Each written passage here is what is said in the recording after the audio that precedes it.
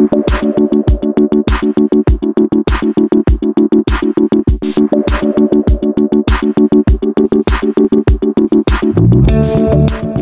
is Creek with At the Table Podcast. Here at the Table Podcast, our goal is to break down biblical topics, make Scripture easy to understand, and to glorify God and His Word. We pray this content edifies, challenges, and blesses you. So without further ado, sit back and join us at the table.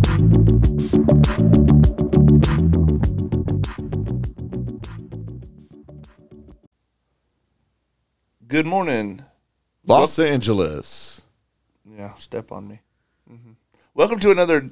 Why do you always get to start it? Yeah, that's true. I'm in the middle. Who died and made Whoa, you? Whoa, Yeah. dang. Let's flip a coin. No. Harvey. Welcome to Two-Face another episode of said- At the Table Podcast. It is a beautiful morning here, and I'm here with my two co-hosts as always, John, Creek. How's it going, guys? What's happening? A little offended you forgot the lovely co-hosts or awesome. Ooh, I'm not actually offended. Don't call me lovely. Well, I was planning on saying something good, and then John stepped on me 2 seconds into the. Step on you. I mean, you opened that up like a radio show host and didn't even put a city. If you're going to use that kind of voice, you got to shout something This is starting out. to feel like an episode of Duck Dynasty. We've been talking about that a lot. He's Jace making the points that aren't really points. Dude, I got a talking point right now. This is crazy, bro. Hit me with it. So me and my wife were watching it. So let me explain it real quick. So Amazon Prime has season 6, and like that's it. So we watched it on Amazon Prime at first, season 6. It's not really a show you got to keep track of in order. So we just watched that. But then we went to that other streaming service and started on season 1. Tubi? Yes. My man. I noticed in season 1 that there's like bleeps of cuss words, like when they're talking, go beep, like real quick, like implying that they were cussing, right? Like saying they were cussing. I'm like, that is so suspicious. Like, why would they stop cussing in season 6? Like, something's weird. Then it happened again, and I told my wife, I'm like, I think that was edited. I don't think they cussed. She goes, no way. I'm like, yep, I looked it up, bro. They edited cuss words in season 1. Like, you'd have a scene where something happened, and then you'd hear a beep, but you wouldn't see their mouth say anything. And then I looked it up, and apparently you Phil. just added number 15 reason for the day of why I'm losing faith in humanity. But it said that Phil Robertson like told the network like, why are you doing that? Like, don't do that. Isn't that's wicked, bro? Hey, I've got some faith in humanity now. My man, Phil. It's wicked, bro. Yeah. Yeah. I was a little upset. I'm Y'all with are you. tripping. It's just disheartening. It's like, why? Why do you Why do you have to crap on everything good in life? I know. So if you see season 1, just know they didn't cuss. It's interesting. So what he's saying is Duck Dynasty is still one of the superior forms of Christian entertainment out there. Yeah. John looks like a member of Duck Dynasty. I did until about 2 months ago, and Creek doesn't. But Is that what's up with the headband? Yeah, pretty much. have you seen though the oldest brother Alan? Yeah. You could Yeah, be the him. beard. Yeah, I was waiting for that joke. Like, legit. I knew somebody would bring it up. Yeah, I mean, Well, when I shaved this weekend, there was a lot of hair in the sink. Man. let's go. So, I'm just saying. He's I think getting I'm a there. late bloomer. You were a late bloomer, too, in that way. Yeah, though. dude, I didn't have a beard till I was 25. Yeah, so. I had a little There's frizzy hope. on my chin. I didn't I really. looked like Shaggy until I was 25. No, I had somewhat of a beard before. I All was my 25. grandparents have beards. Ruby, so- Ruby. Okay. It literally has nothing. I told you I looked like Shaggy until I was 25. Shaggy has like a really full goatee. No, he does not. I would say, A really full. Look at the cartoon. He's got 3 lines on his chin. that is, yeah, he's right. There is like 3 lines on his chin. You were full of it. Anyway, getting into this in today's episode, John, what's at the table today? Well, what is at the table is another episode of our Snake Crusher series, y'all. We're so glad you're tuning in. We've been going through, at this point, taking like a literary or narrative approach to reading Scripture in search of the Snake Crusher or the Messiah that will come and bring restoration, not just to Israel, but also to humanity in general. Well, So, we know he's a wonderful counselor. He will be called Wonderful Counselor, Everlasting Father. So it's kind of where we're at. yeah. And we're going through the Kings and Chronicles still right now with Isaiah. So we're going to jump into some more Isaiah. This will be Isaiah part 2. And we'll actually finish Isaiah today after we also finish overlooking Hezekiah's life. So without further ado, let's jump into the stuff. If you're in Chronicles, reading along the chroniclers' accounts of this next story, where we left off would have been 2 Chronicles chapter 32. And where we left off was kind of this scene of, just for a short recap, Sennacherib, the king of Assyria, who at this point is the dominant empire in Mesopotamia in the ancient Near East. He's the baddest guy on the block. The Assyrians are ruling everybody, and not necessarily everybody has been displaced.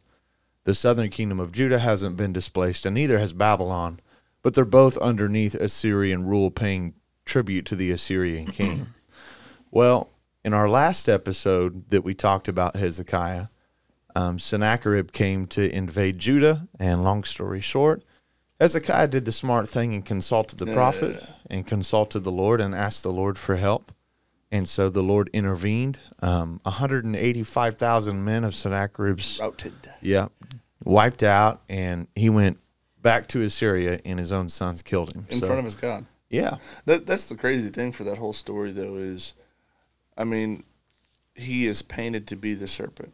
Yeah. And Hezekiah is painted to be the seed of the woman, where it's like, you're doing right. You're taking the wise counsel. You're seeking God's, you're consulting God's advice, and you're doing all these things right. Whereas Sennacherib is painted just to be this serpenty, hissing, and it's just, even his name, Sennacherib.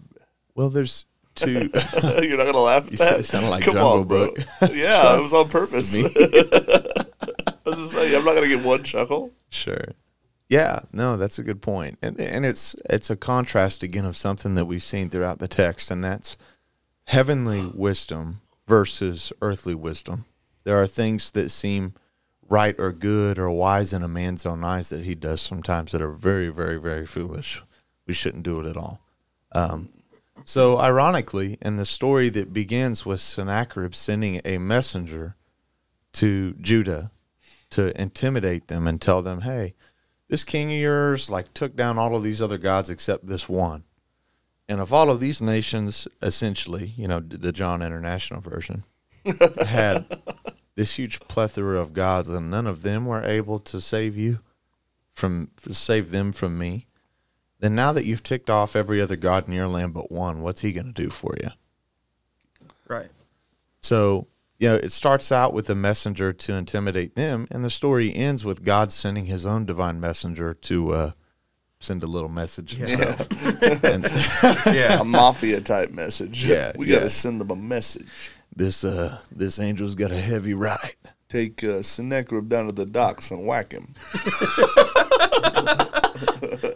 Why? Take Sennacherib down to his gods and whack him. Take Sennacherib and his gods down to Assyria and whack him. Eat him. Either the two of you is going to put the whack on that pooch, the two of you is going to get whacked. Then up. Mob hit. His sons kill him. It's C-Spot Run. What too good of a movie. story. Yeah. And so then the episode ended with word had reached us, reading the text, that a messenger from Babylon has showed up now.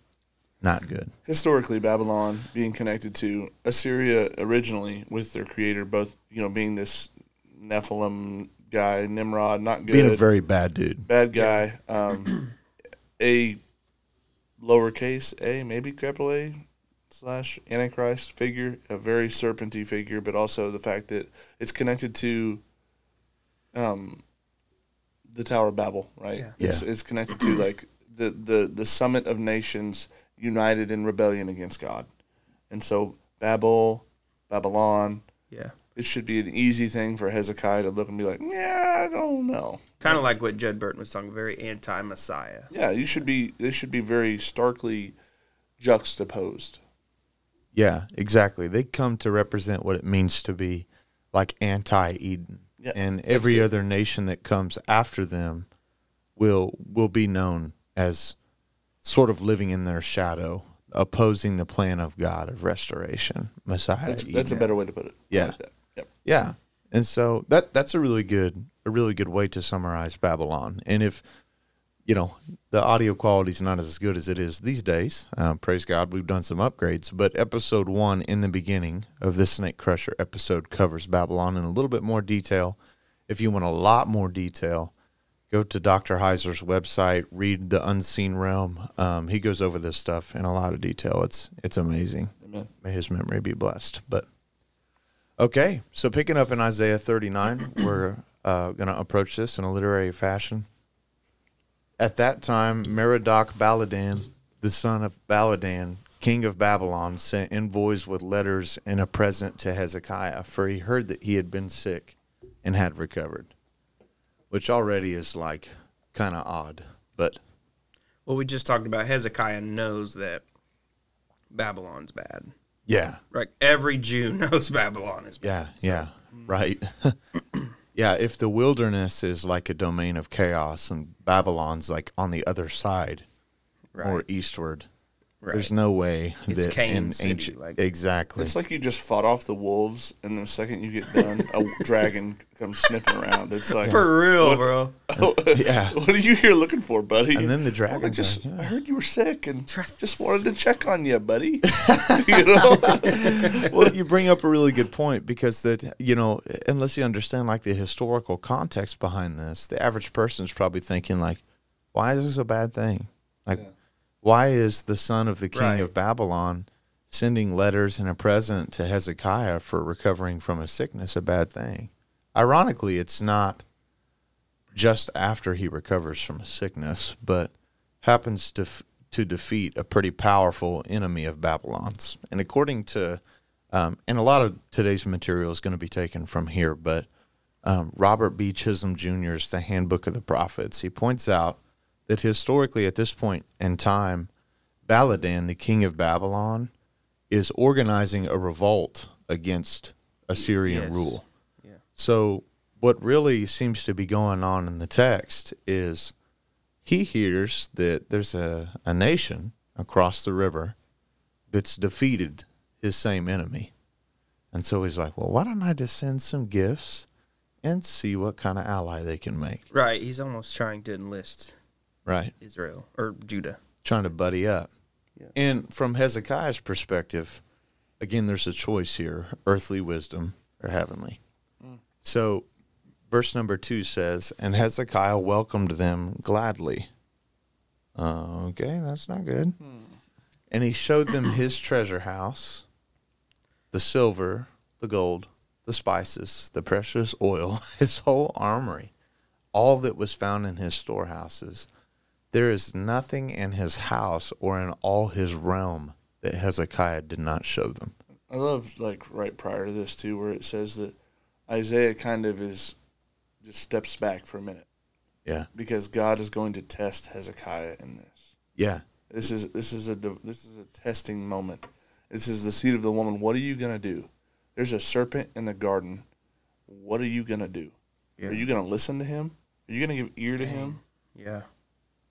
That's a fire point. There's a serpent in the garden. Yeah. Literally.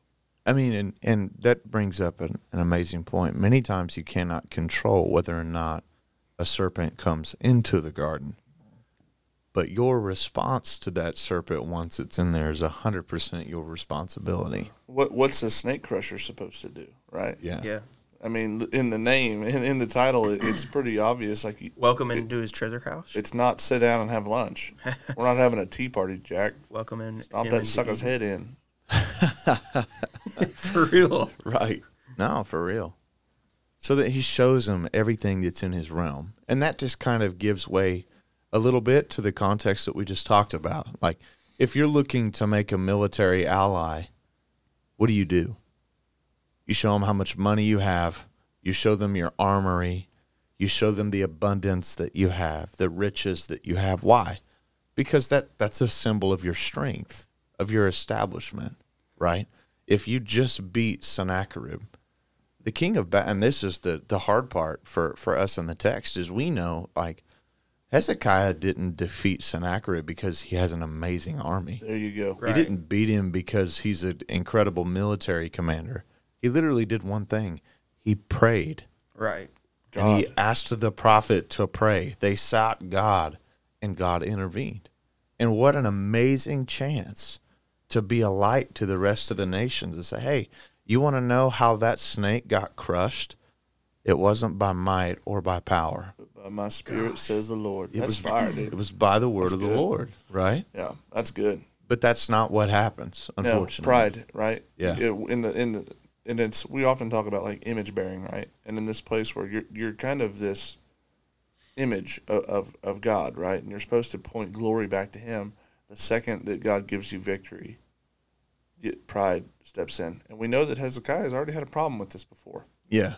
He's already bowed the knee, to pride, and so here you see it slip in again, and he does the Adam thing, right? And he gives room to this serpent and lets it spy out his whole camp, and it's almost like, and I love that Chisholm's work on this, because he points out, like the ally, right? That they could, the potentiality for an ally, and basically saying, like, in the way you said it, you're showing your armory, because you're basically taking credit for whooping Sennacherib. Yeah. And you're showing them, like, look what I got, and Babylon's looking at it like, yeah, I don't think it's enough. Well, yeah. Yeah. So then Isaiah comes to King Hezekiah and it says, hey, what did these guys say? And where did they come from to you?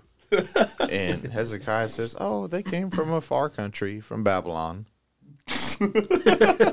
They're my friends. Honestly, what this kind of reminds me of, When you're hanging out with a kid you're not supposed to, and your mom's like, who's that? Gibeon after AI. Okay, well, Whenever they realize like how the conquest is going, and they're like, yeah, we got to come up with a plan. Yeah. Because this isn't good. This isn't gonna work. Who are you? Oh, We're from a really far country. yeah, away, we're not. yeah. We're yeah. Nowhere close to you. Yeah. So Hezekiah's like, oh, they're from a faraway country, from Babylon. From what? From Babylon. You can just, I mean, I'm reading that into the text, but you can just kind of. Do you think Isaiah's a grumpy old guy at this point? Well, I just get the feeling that as Hezekiah begins to speak, that he understands where the problem is after it comes out of his mouth. Dude, I just see a furrowed brow on Isaiah, like, look at old grumpy man, like, what? come on. Right. From Babylon. Isaiah's thinking like, bro, we need to eat you. Yeah. We need to eat you up. So you didn't show him all the stuff, did you? Yeah, I did. Yeah, I showed him everything. In fact, nothing in the realm that's worth value wasn't shown to him. It's like, what? Why? Oh, man. Why would you do that, son? Well, you go from like these places where you see such wisdom in Hezekiah, where like, oh man, Sennacherib's at the door, trouble, right? Oh, what's he gonna do? Well, he's gonna do right. He's gonna call on God. He's gonna reach out to God, and God's gonna miraculously save him. You're like, okay, that's kingly wisdom. That's what a king needs to have. A king should have the wisdom to go to God. And then when Babylon comes knocking on the door, you didn't show him everything, did you? Oh, there was nothing that wasn't shown. Man. The Lord's house, all the gold in there, yeah, I showed him all that too. I think this is why God doesn't give us whatever we want, because when there is big victory like that, we tend to be very pride. Well, how do you take the envoy from Babylon into the house of God and show him his gold and stuff too? And to be fair, I don't know that he was shown inside of the temple. I mean, there's obviously one place that would be a problem for him to be able to go into and come out alive. The Holy of Holies, for sure. Right. Yeah. But it does say that there was nothing in the kingdom that wasn't shown. That's pretty all-encompassing. Yeah. Either way, he's been shown way more than the snake ever should see. He should have gouged out both of his eyes and sent him packing back to Babylon. Should have crushed his head. Yeah, he's stomped on him. I see this as adultery. Yeah. Yeah. You know, Israel is married to God, and then you've got this foreign, hussy come knocking on the door, and instead of turning her away at the door, you invite her into the house. Or, like we said before, and I'm sorry to belabor the point, but what an opportunity to take him to the temple and then teach him about Yahweh. What an opportunity to say, this is how the good things have happened. You see the plenty in my land. You see how everybody has enough food, and to spare. You see how snakes get crushed. This guy in Babylon and all the other ancient Near Eastern people, their pantheons are essentially the same. Yeah, sure. Different names, but same associations. All of them got a storm god. All of them have a chaos god. All of them have a high god, a supreme god. All of them have these things. What an opportunity to show the truth. But do you think, though, that is what God would want in this situation? Yeah, I think that'd be pretty good. I think... 'Cause I don't know that the invitation's been sent for them to come back yet. I would say that right now the expectation for Hezekiah from God would say, get out. You don't come up in here. We don't mix with you. We don't interbreed with you, and you're not welcome here. Well, we're definitely not going to do any of the interbreeding. That wasn't what I had in mind for sure. Well, just talking about preaching all you the young gospel. people want to talk about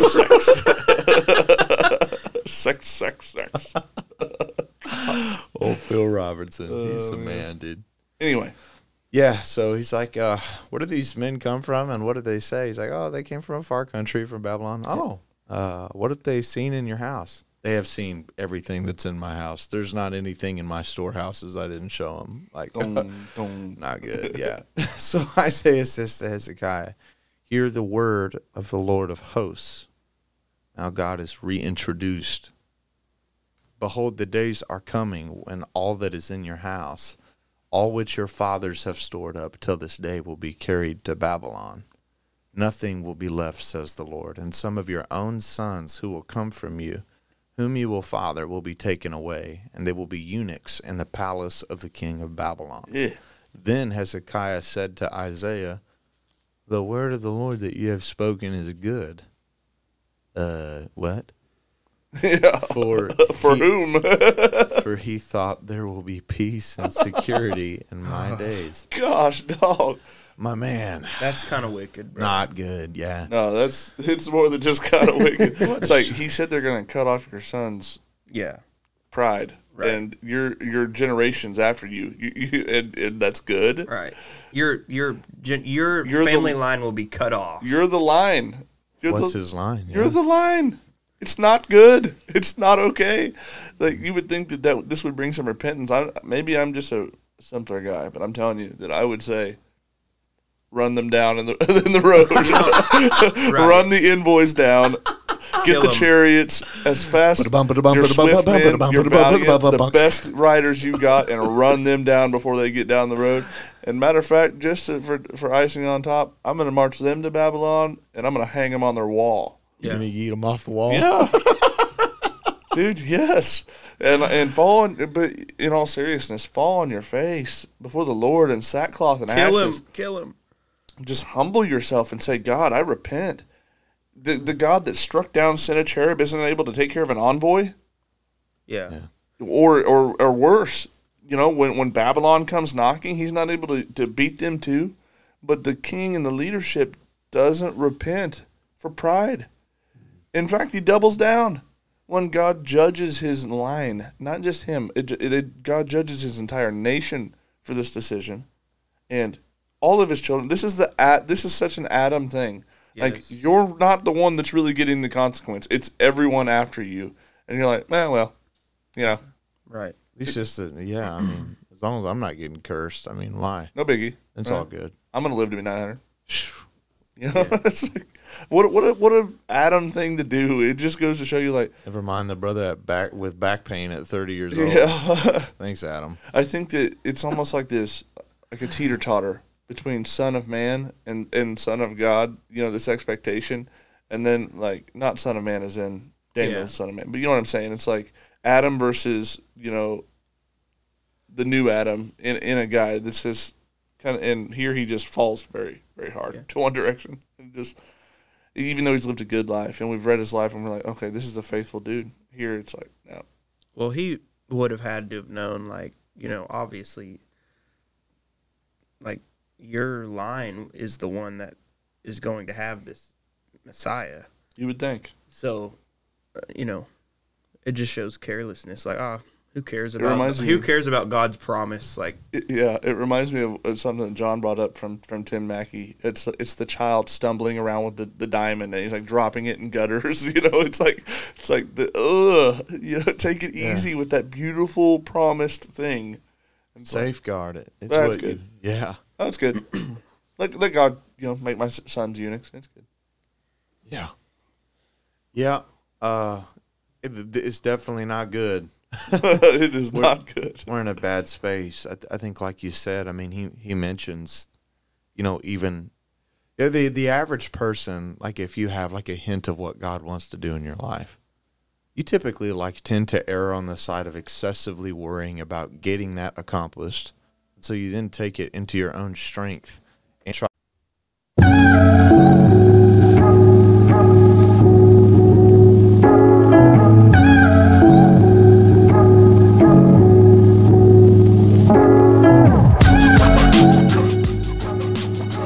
we hope you're enjoying the show. If you are, give us a rating, review, and send this podcast over to a friend. If you want to contact us, email us at thetablepodcastmail@gmail.com. You can also find us on YouTube, Facebook, and any other podcasting platform. Ask us about merch, recommend topics or interviews, or just tell us what you think of the episode. Thank you for listening. Now, let's get back into the show.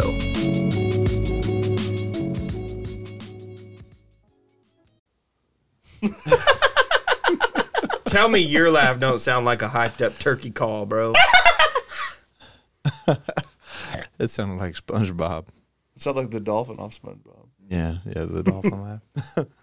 Do the hamster dance. Good stuff. Somebody told us that John's laugh sounds like a hyped up turkey call. It wasn't John's laugh. It was your laugh. They misappropriated it. Yeah, maybe. We're trying to deflect. Let's have a poll. Whose laugh sounds like a hyped up turkey call? To be honest, I've never even heard like someone blow a turkey call, so I don't know. But they don't really blow them. What do they do? There's a diaphragm that goes in your mouth and you chirp one. Or you scratch it. Or there's a pad that you scratch it. Or a box that you can go. Man, I would feel like insulted on a fundamental level, depending on which one of those I was. Yeah, well. I'm just joking. There's not a good option. So. Yeah, it's all bad. It's probably me. Yeah. What can he do? Back into the episode, we are going through the book of Isaiah. John, take her away.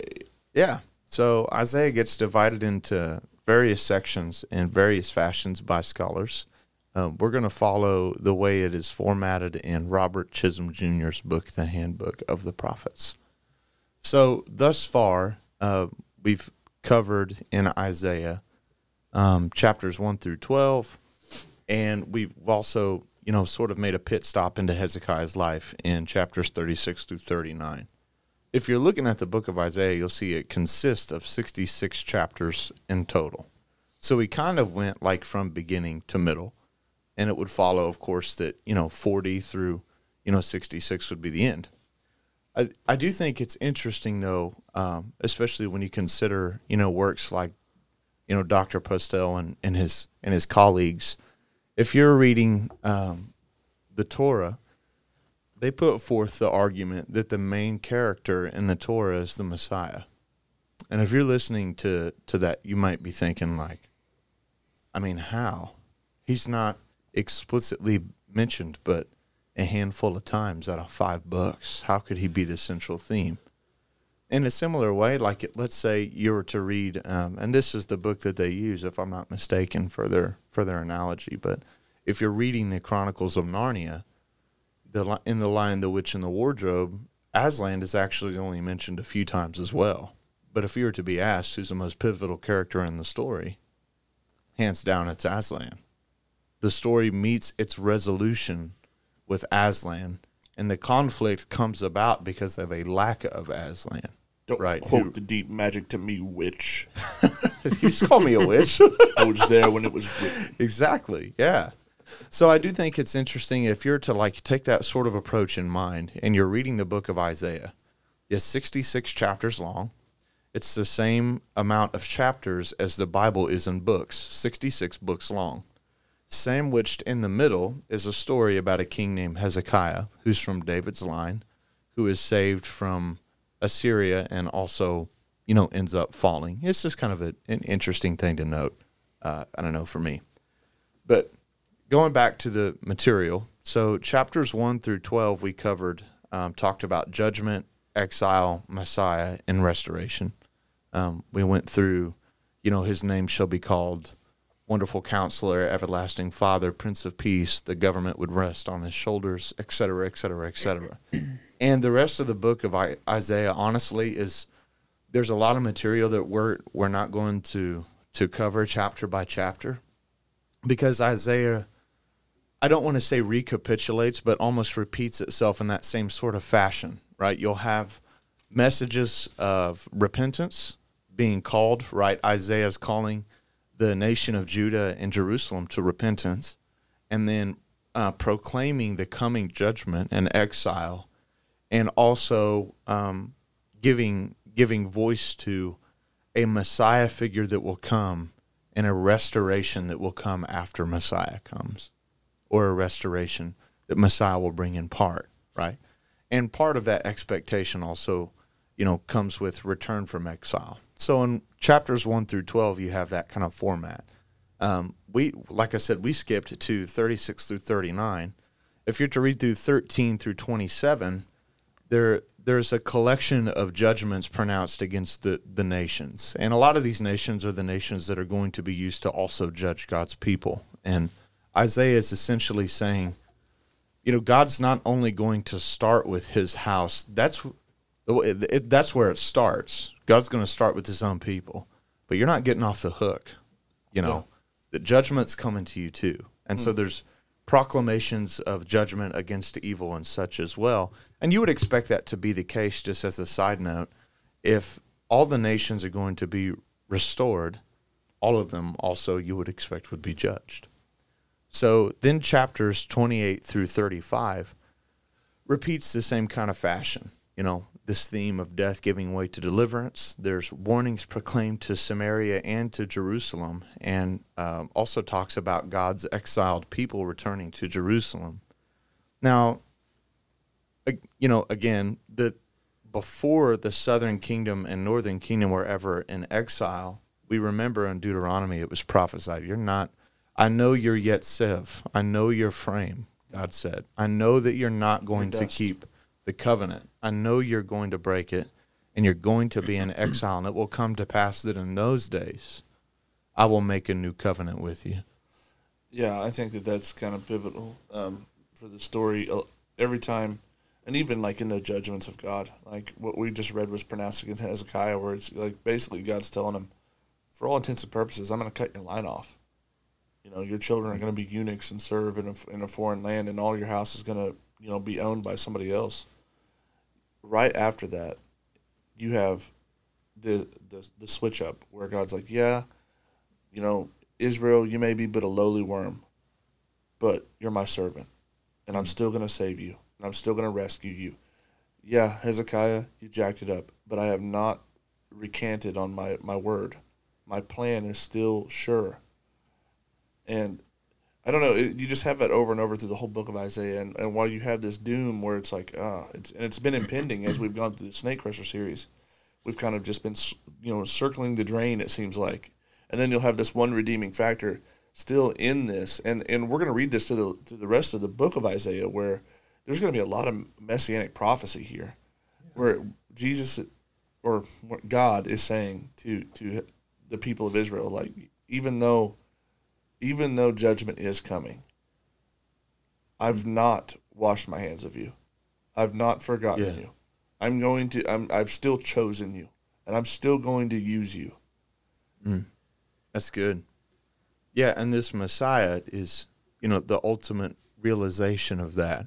It's like telling them, like, yeah, your situation's hopeless, kind of like what we talked about. You're in sin, you're rebels, you've all gone astray. All like sheep have gone astray. There's none that's righteous, not even one. You have this kind of language used about all of the nations, and then the message of restoration is like the backpack of Messiah, right? Messiah is going to come. He's going to enter into judgment and reproof. But then on the backside of that, he's going to bring healing to all of you, starting with this, in the next book of the prophets that we cover, there'll be more mention of that Deuteronomic covenant that was prophesied that God will make, where he'll deal with the issue, which is ultimately the rebellious hearts. So, as Trey covered, the message of restoration and renewal. Well, this next section and 40 through 45 is going to kind of rock out in the same fashion that all the rest of it has. Well, it's gonna cycle recapitulate almost. that. But in this, and I think that we should cover some of this. In this, you're gonna have some things said about this Messiah figure that you don't really get anywhere else. Right. You're gonna Isaiah becomes like almost. I almost picture like on National Treasure the bifocals that he gets, and he gets all these different lenses. I see Isaiah as like those glasses where it's like, oh, let's slow this lens down. Oh, now I can see it. From a different angle, I can see a different part of what this mosaic is, and then he'll flip the switch again. And starting in 42, one thing that I want to read. It says in verse 1, "Look at my servant, whom I strengthen. He is my chosen one, and he pleases me. I have put my spirit in him. He will bring justice to the nations, and he will not shout or raise his voice in public. He will not crush the weakest reed or put out a flickering candle. He will bring justice to all who have been wronged, and he will not falter or lose heart until justice prevails throughout all of the earth. Even distant lands beyond the sea will wait for his instruction." This is bringing out a new part of this mosaic. It's like, because we've been expecting the divine warrior. We've seen the angel of Yahweh, and we've kind of mixed that role, and we've mixed the interceder in. But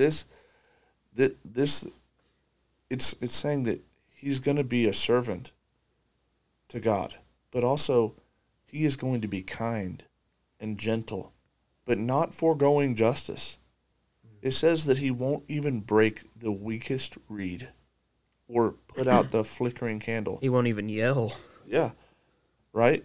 So you're getting this picture of meekness and gentleness. And if you're Israel going into Babylon, or at least you're going into Babylon, into exile, this is something that it seems refreshing, right? Like, because you're about to experience God's judgment, but knowing that, but God's got a Messiah who's got a gentle hand. And when you're the weak reed, or you're the candle that's flickering, he's not going to bruise you or put you out. Isaiah's taught us by far the most about Messiah, and I think, just to point out, it is probably one of the most informative prophet books. But I do want to say, like, for somebody who knows that Babylon is coming, to hear that, more or less he's going to bless those across the sea, like, bless the Gentiles, the ones who are unclean, the ones who want to kill you. It says that they're going to await his wisdom. Right. And his instruction. That's crazy. This Messiah that's supposed to be our Messiah, but it's almost like he's going to be a Messiah for everybody.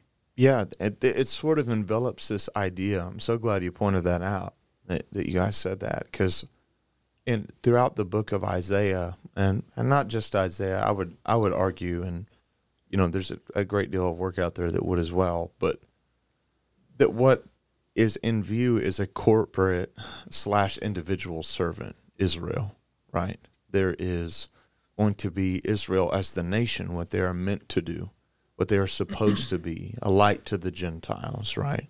God lays out the law, makes all these provisions in Torah. Hey, if a sojourner among you desires to participate in the feast of the Lord, let him be circumcised. He will be as Israel, right? There's this idea that you're supposed to be a light to the nations to show them who the true God is. And that Israel thus far has been pretty disobedient in that. And these areas in which corporate Israel has failed, God has prophesied an individual servant. Yeah. That he says, this one will obey me. It's a distilling. Yes. From the corporate down to the singular. And we've talked about that a lot, but that's a wonderful point. And it's also a juxtaposed position that we're getting a picture of. Because we're getting bounced back and forth in expectation of what this Messiah should be. I mean, later on in chapter 42, Isaiah, who just said that this guy's going to be meek, gentle, he won't break, the bruised reed, he's not going to put out the flickering flame, says in verse, let's start with 12. Let the whole world glorify the Lord, and let it sing his praise. The Lord will march forth like a mighty warrior. He will come out like a warrior full of fury. He will shout his battle cry and crush all of his enemies. And he will say, I have long been silent, and I have restrained myself, but now, like a woman in labor, I cry and groan and pant. And I will level the mountains and hills and blight out all their greenery. You have this juxtaposed position, and if you're an Israelite and you're wondering, like, what is the Messiah going to be? It seems like God purposely clouds this. It bounces back and forth, and we know that God is not a man that he should lie. And right. So it's somehow these both are true. Right after chapter 42, you have this, in 43 where it says, Hear now, O Israel, O Jacob, I'm the one who called you by name. Yeah. You're mine. I've ransomed you. I've chosen you, and all these things. And then right after that, you have this same picture of the divine warrior who's coming to bring justice. That's good. And the contrast, again, is, where is it at? It is in this covenant, in this trusting of me, in obedience to me. You failed. You've absolutely failed. And verse 50, as it talks about, chapter 50, as it talks about the servant contrasted with Israel, follows the same theme. Verse 1 says, Thus says the Lord, where is your mother's certificate of divorce with which I sent her away? To which of my creditors is it to whom I have sold you? Behold, your iniquity, it is for your iniquities you were sold. For your transgressions your mother was sent away. Why, when I came, was there no man? Why, when I called, was there no one to answer? Is my hand shortened that it cannot redeem? Or have I no power to deliver?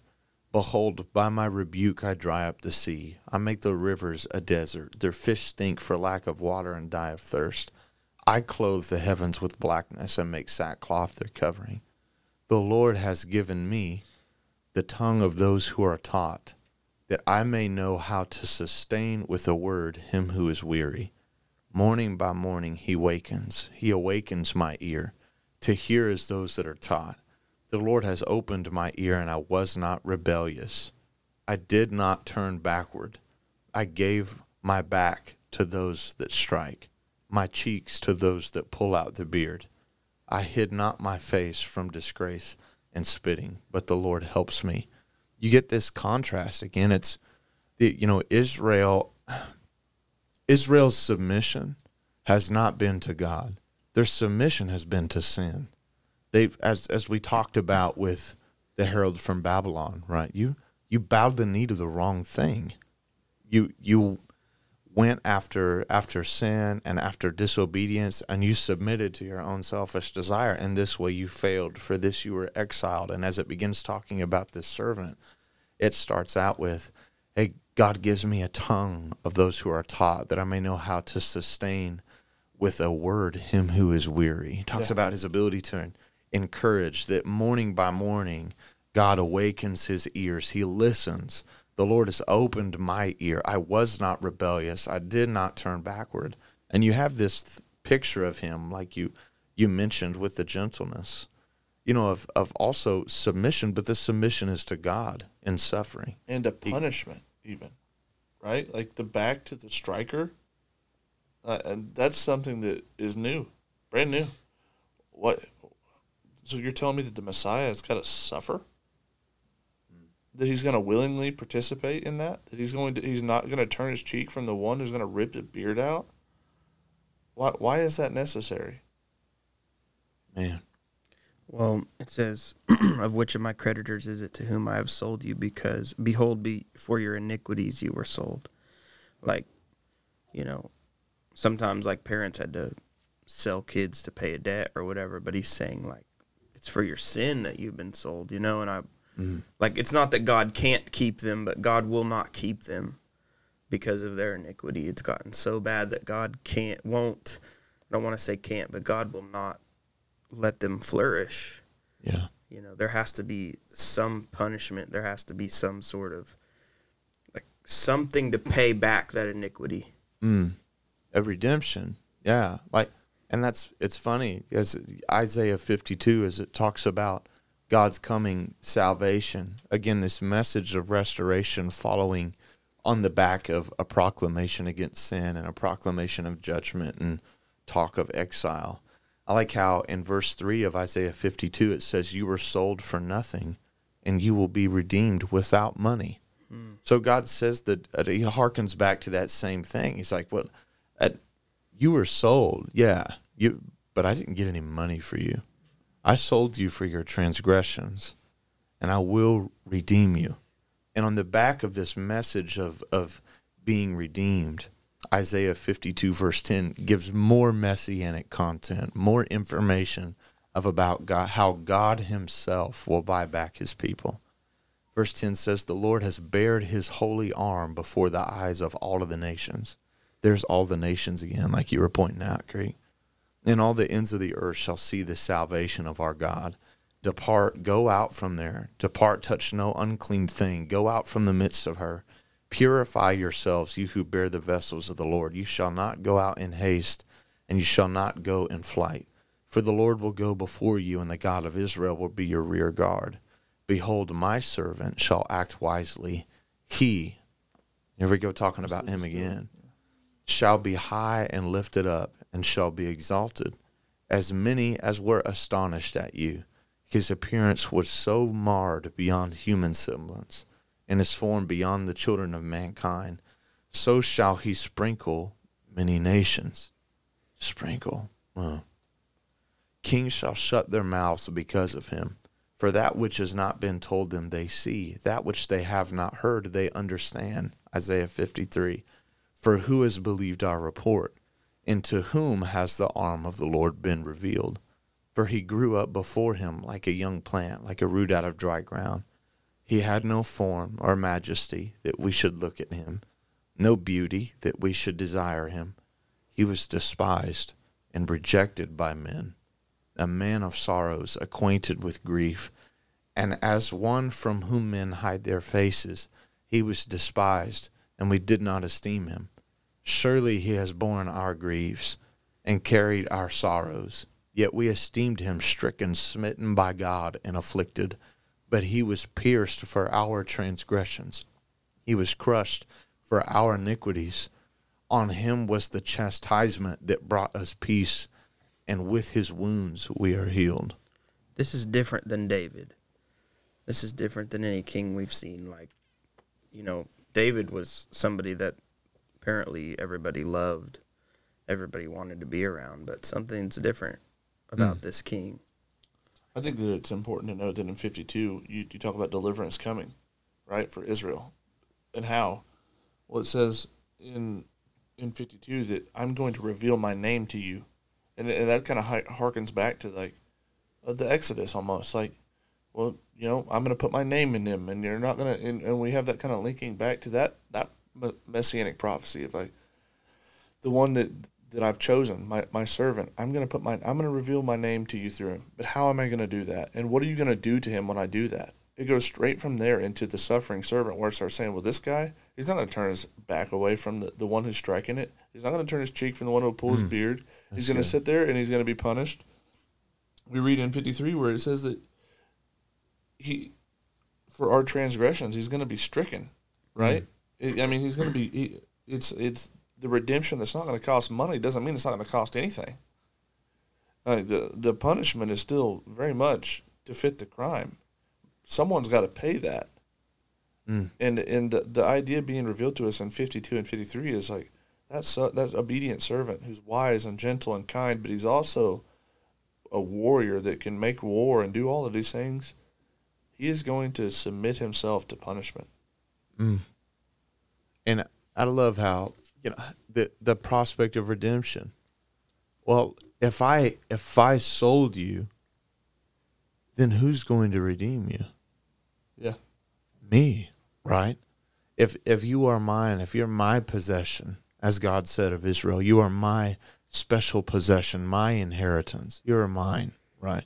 If I have sold you, I got to buy you back. And like you said, we've got the idea, okay, Messiah is going to suffer, but in verse, in chapter 50, but why? Why are you giving your cheeks to those that will rip your beard out? Why are you giving your back to people that strike you? I know that you're gentle. And as Trey pointed out, that the purpose is for your transgression and iniquity.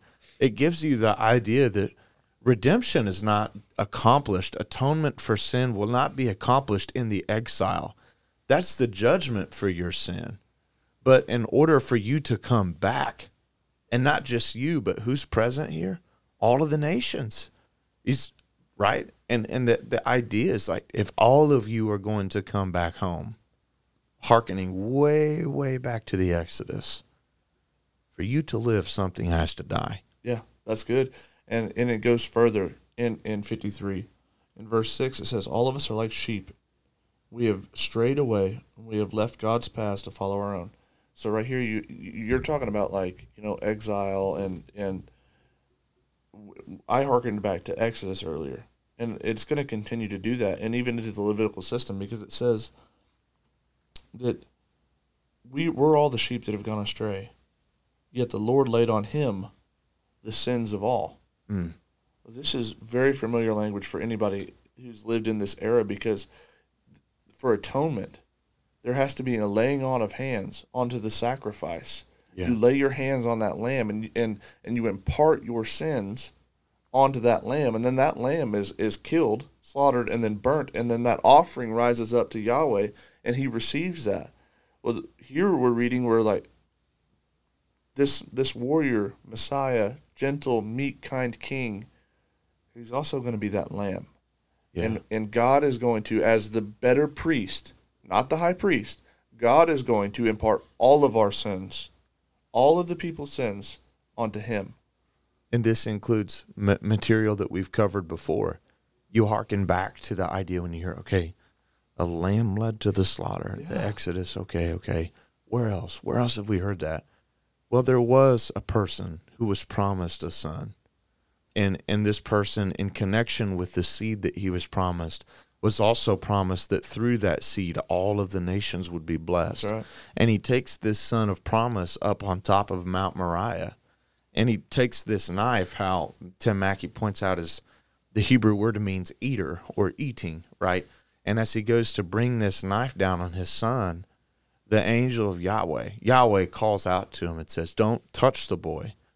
Yeah. But what does Abraham tell his son, as any good prophet prophesies? He says, the Lord will provide himself a ram. No, he said a lamb. A lamb. But what he sees is a ram caught in the thicket. Yeah. What Isaiah sees here is like a lamb that is led to the slaughter, like a sheep before its shearers is silent. So he opened not his mouth. By oppression and judgment he was taken away. As for his generation who considered that he was cut off out of the land of the living, he's going to die, stricken for the transgression of my people. And they made his grave with the wicked, with a rich man in his death, though he had done no violence, that there was no deceit in his mouth. Again, he's perfect in obedience. Verse 10 says, yet it was the will of the Lord to crush him. God has put him to grief. But when his soul makes an offering for guilt, he will see his offspring and prolong his days. And the will of the Lord shall prosper in his hand. I think that what a beautiful picture that we're being painted, but also a sad one, because he's being struck down for the rebellion of us, of the people. But I think that it's important to point. It says that it's God's good plan to crush him. And here we are talking about the snake crusher. Yeah. How is it the plan that the snake crusher get crushed? How can that be possible? What is the purpose in that? He's not the snake, but in this picture we're being treated like he is going to be crushed like that snake, so that we, who are the snakes, Man. don't have to be crushed. That's good.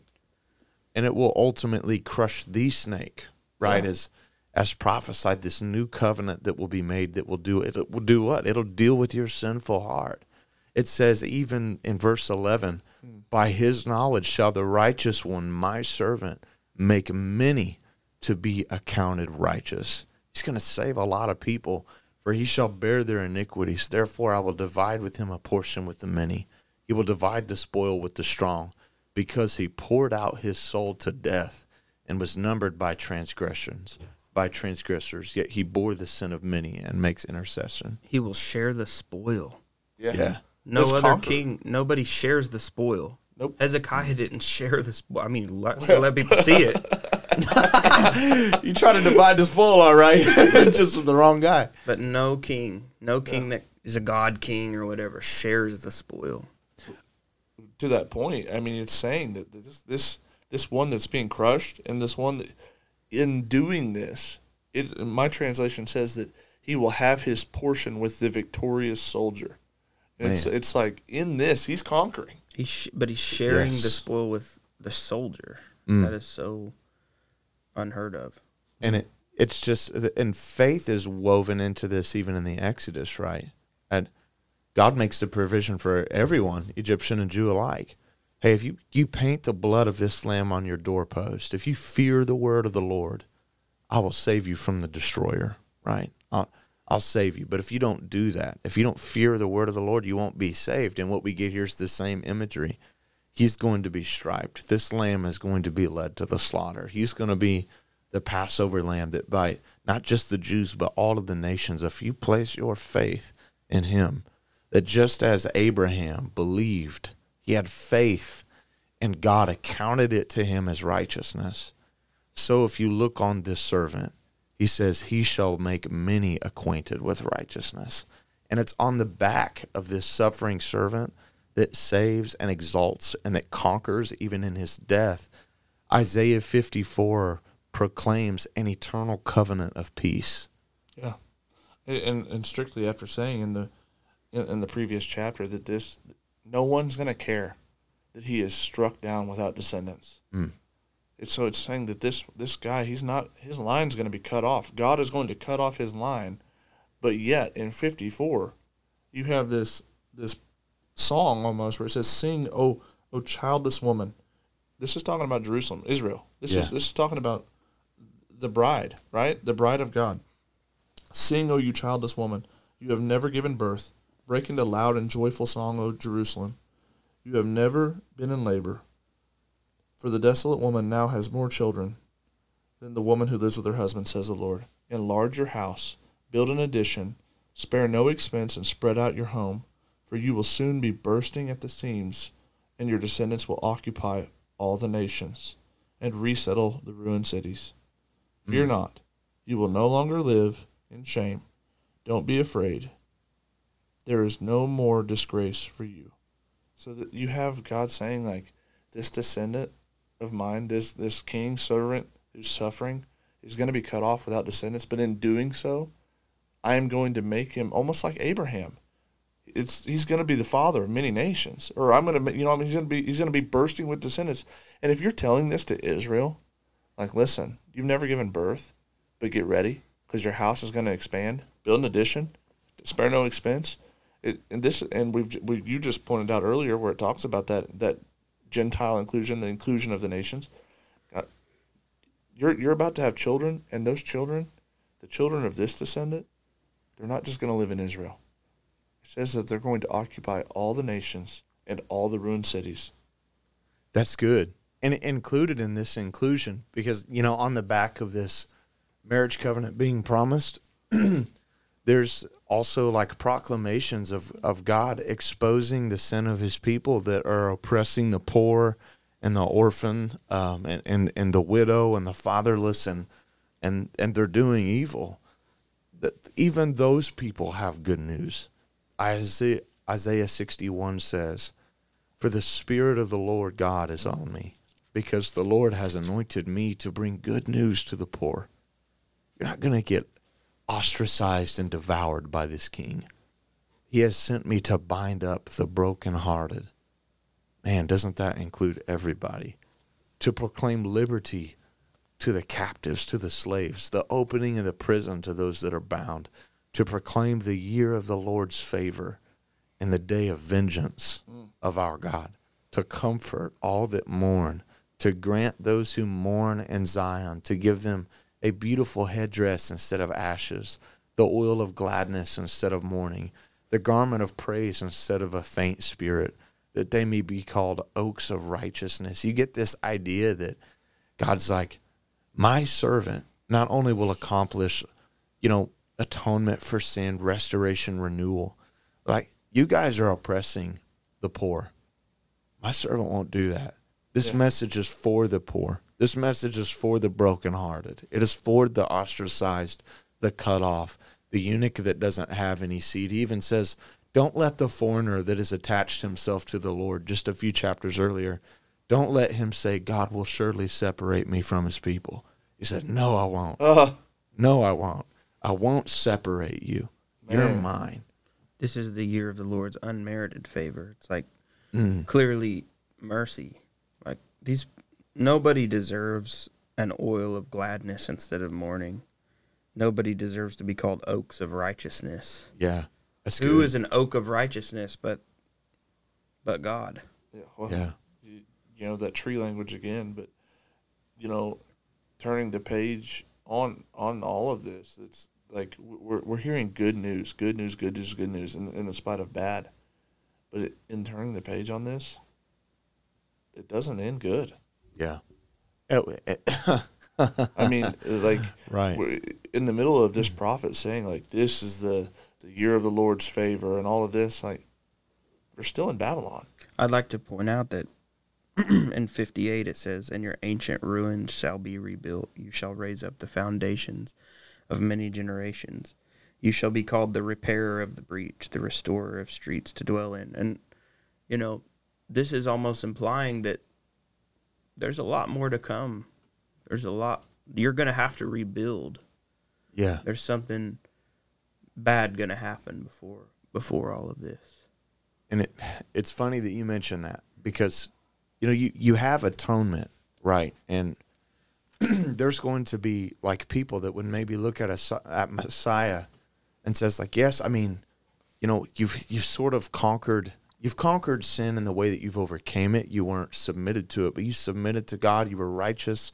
You atoned for many. You have made people righteous. You've accomplished redemption. Yes. But what do we do about the evil that is still present in our world? I mean, I know you're going to call all of the nations back. You're going to do all of that stuff. But as Trey said, like the back end of Messiah's coming, right? He said the year of the Lord's favor. Then what does he say? But the day of vengeance for our God. You have an introduction or a reintroduction of this theme of the day of the Lord where God comes and accomplishes judgment of evil and vanquishing of evil. As one reading this, it would be really easy to be able to just see the day of the Lord's vengeance, and that's it. And that's all you see, and that's all that you care about. And it's almost offensive. Like, what do you mean he's bruised for our transgressions? Like why do I need somebody to do that? Why do I need somebody to save me from sin? But the reason for that is, and yes, you're absolutely right, is because it's hard for them to distill this down. Like, we're talking about that difference between the corporate servant, but it gets distilled down. And they're seeing this as like, well, Israel, we're the ones that are the servant we're going to be, beaten and struck and all this stuff, but God's going to use us to redeem and all these things. And so in that, all you see is like, well, there's going to be vengeance come on the nations, and and all of this. But whenever you get that distillation down to that or from the corporate to the singular servant of God, that's where you make the move from redeemer to we need to be redeemed too. And it's amazing that you say that. We'll post the show, the episode number in the show notes. But in a Michael Heiser's episode of the Day of the Lord where he covers this. And that's honestly, if you want some really good teaching on the Day of the Lord, please go check that out. But he points out that the context for Isaiah 66 as well is, Isaiah sees a restoration. Isaiah sees a promised restoration. And what he also sees is God's people doubting it. What he sees is God's people, like you said, that are, living on the back end of exile, saying like, yeah, the Lord's will be done in a faithless kind of way, right? And his response to that in Isaiah 66, just want to start in verse 9. Shall I bring to the point of birth and not cause birth to bring forth? Like, am I going to bring this promise up and not accomplish it? He says, shall I, who caused to bring forth, shut the womb, says the Lord your God. Rejoice with Jerusalem. Be glad for her. All you who love her, rejoice in her joy. All you that mourn over, that you may nurse and be satisfied from her consoling breast. Drink deeply and delight from her glorious abundance. For I will extend peace to her like a river, the glory of nations. And he reiterates this promise. And the book of Isaiah ends as it talks about, all of Isaiah's oracles end, not just in this consolation of Messiah, of this child that will be brought forth, but as Trey, pointed out again, the end of the book. And I just think it's cool because of the format that we pointed out earlier. And we don't necessarily subscribe to that here, but it is neat. Verse 15 says, for behold, the Lord will come in fire, and his chariots like the whirlwind, to render his anger and fury, and his rebuke with the flames of fire. For by fire will the Lord enter into judgment. By his sword with all flesh, those that are slain by the Lord shall be many. And he points out all of these, basically, excuse me, the people that are in sin that God will judge, and that is the reason for his judgment, just as the world was once destroyed and purified by water. After this, Messiah comes to save a remnant, to make many righteous. God's going to purify the world a second time by fire. He's going to come and judge evil. And you may be thinking well, that's kind of dark. But isn't that the hope for the righteous? Right. Isn't the hope that after he restores you, after he makes you acquainted with righteousness, that he also does away with all wickedness? Ultimately, in the day of the Lord, you're going to pick what side you're on. Right. If it seems dark, maybe ask yourself what side you're on. Is it really dark that, obviously now we're on this side of history, but guys like Stalin or Hitler, is it really dark that they're held accountable? Right. Just a thought. Yeah, that's a good point. And so we get the end of Isaiah telling us as such, all those that leap over the threshold and do violence in their master's house, all of those people that supposedly consecrate themselves and then go eat, abominable flesh, and those that pretend to be righteous and really aren't. Like everybody, every class of evil, big and small, God says, I'm going to come judge it. I'm going to come destroy all of it. And that's the end of his oracle. So what we're really left with is a ton of messianic expectation. A ton. This has been by far the most informative scroll we've read. Yeah, Isaiah's had a lot to say and about restoration in general, but specifically about the way that Messiah will accomplish that. We get this idea that he's going to suffer. He's going to suffer on behalf of God's people. And in spite of the fact that he's doing it for his people are going to count him as stricken. They're not going to esteem him. They're not going to appreciate him. They're not really going to love him. Yeah, and it marks a really dark chapter in Israel's history, even though we're promised good is going to come from it, because we're going into Babylon. I mean, the nation that was pulled out of a foreign nation and miraculously set up and given a land of milk and honey and all of these things. Yeah. Now we're leaving. And it's not just the northern kingdom. It's in entirety.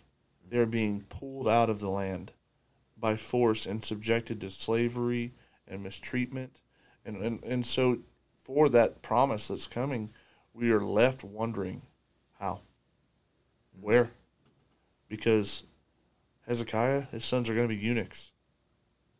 How do we get there? Yeah. How does God make this happen now?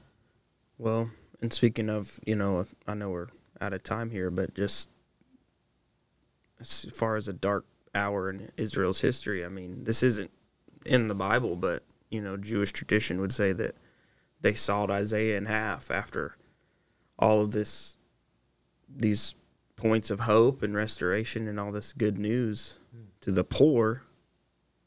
They yanked him. It's almost like a sort of a stigma is being built by some of the people of Judah. I mean, we've had a king kill a priest, over proclaiming righteousness and repentance and judgment for wrongdoing. So it does look dark, but it looks good. It's through all this that the hope of all of the nations will come. And so we eagerly await that. And also, for those listening, we've been in the Kings and the Chronicles for a long time. The next episode will end the Kings and the Chronicles. Yeah, woohoo! So if you've loved this journey, then we're sorry that it's over. If you're like, yeah, I love it, but ready to hear about something else other than they did evil in the sight of the Lord, and they did good in the sight of the Lord, and they did evil in the sight of the Lord, then we've got good news. It's the hamster dance. Right. Well, the bad news is some people are still going to do evil in the sight of the Lord, but we're going to cover what some more prophets and kings have to say about Messianic profile. We're still waiting for this Josiah dude, so maybe we'll see him. I guess that's what's at the table. Yeah. So, Godspeed. God bless. Catch you later. This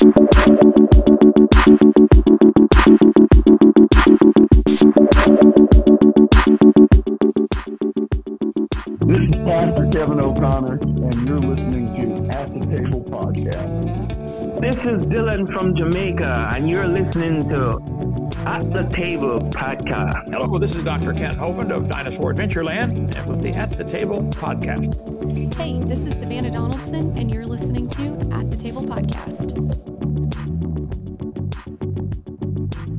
Thank you for joining us for another episode of At the Table Podcast. We hope it blessed you, and we hope it taught you something. Until next time, thank you so much, and God bless.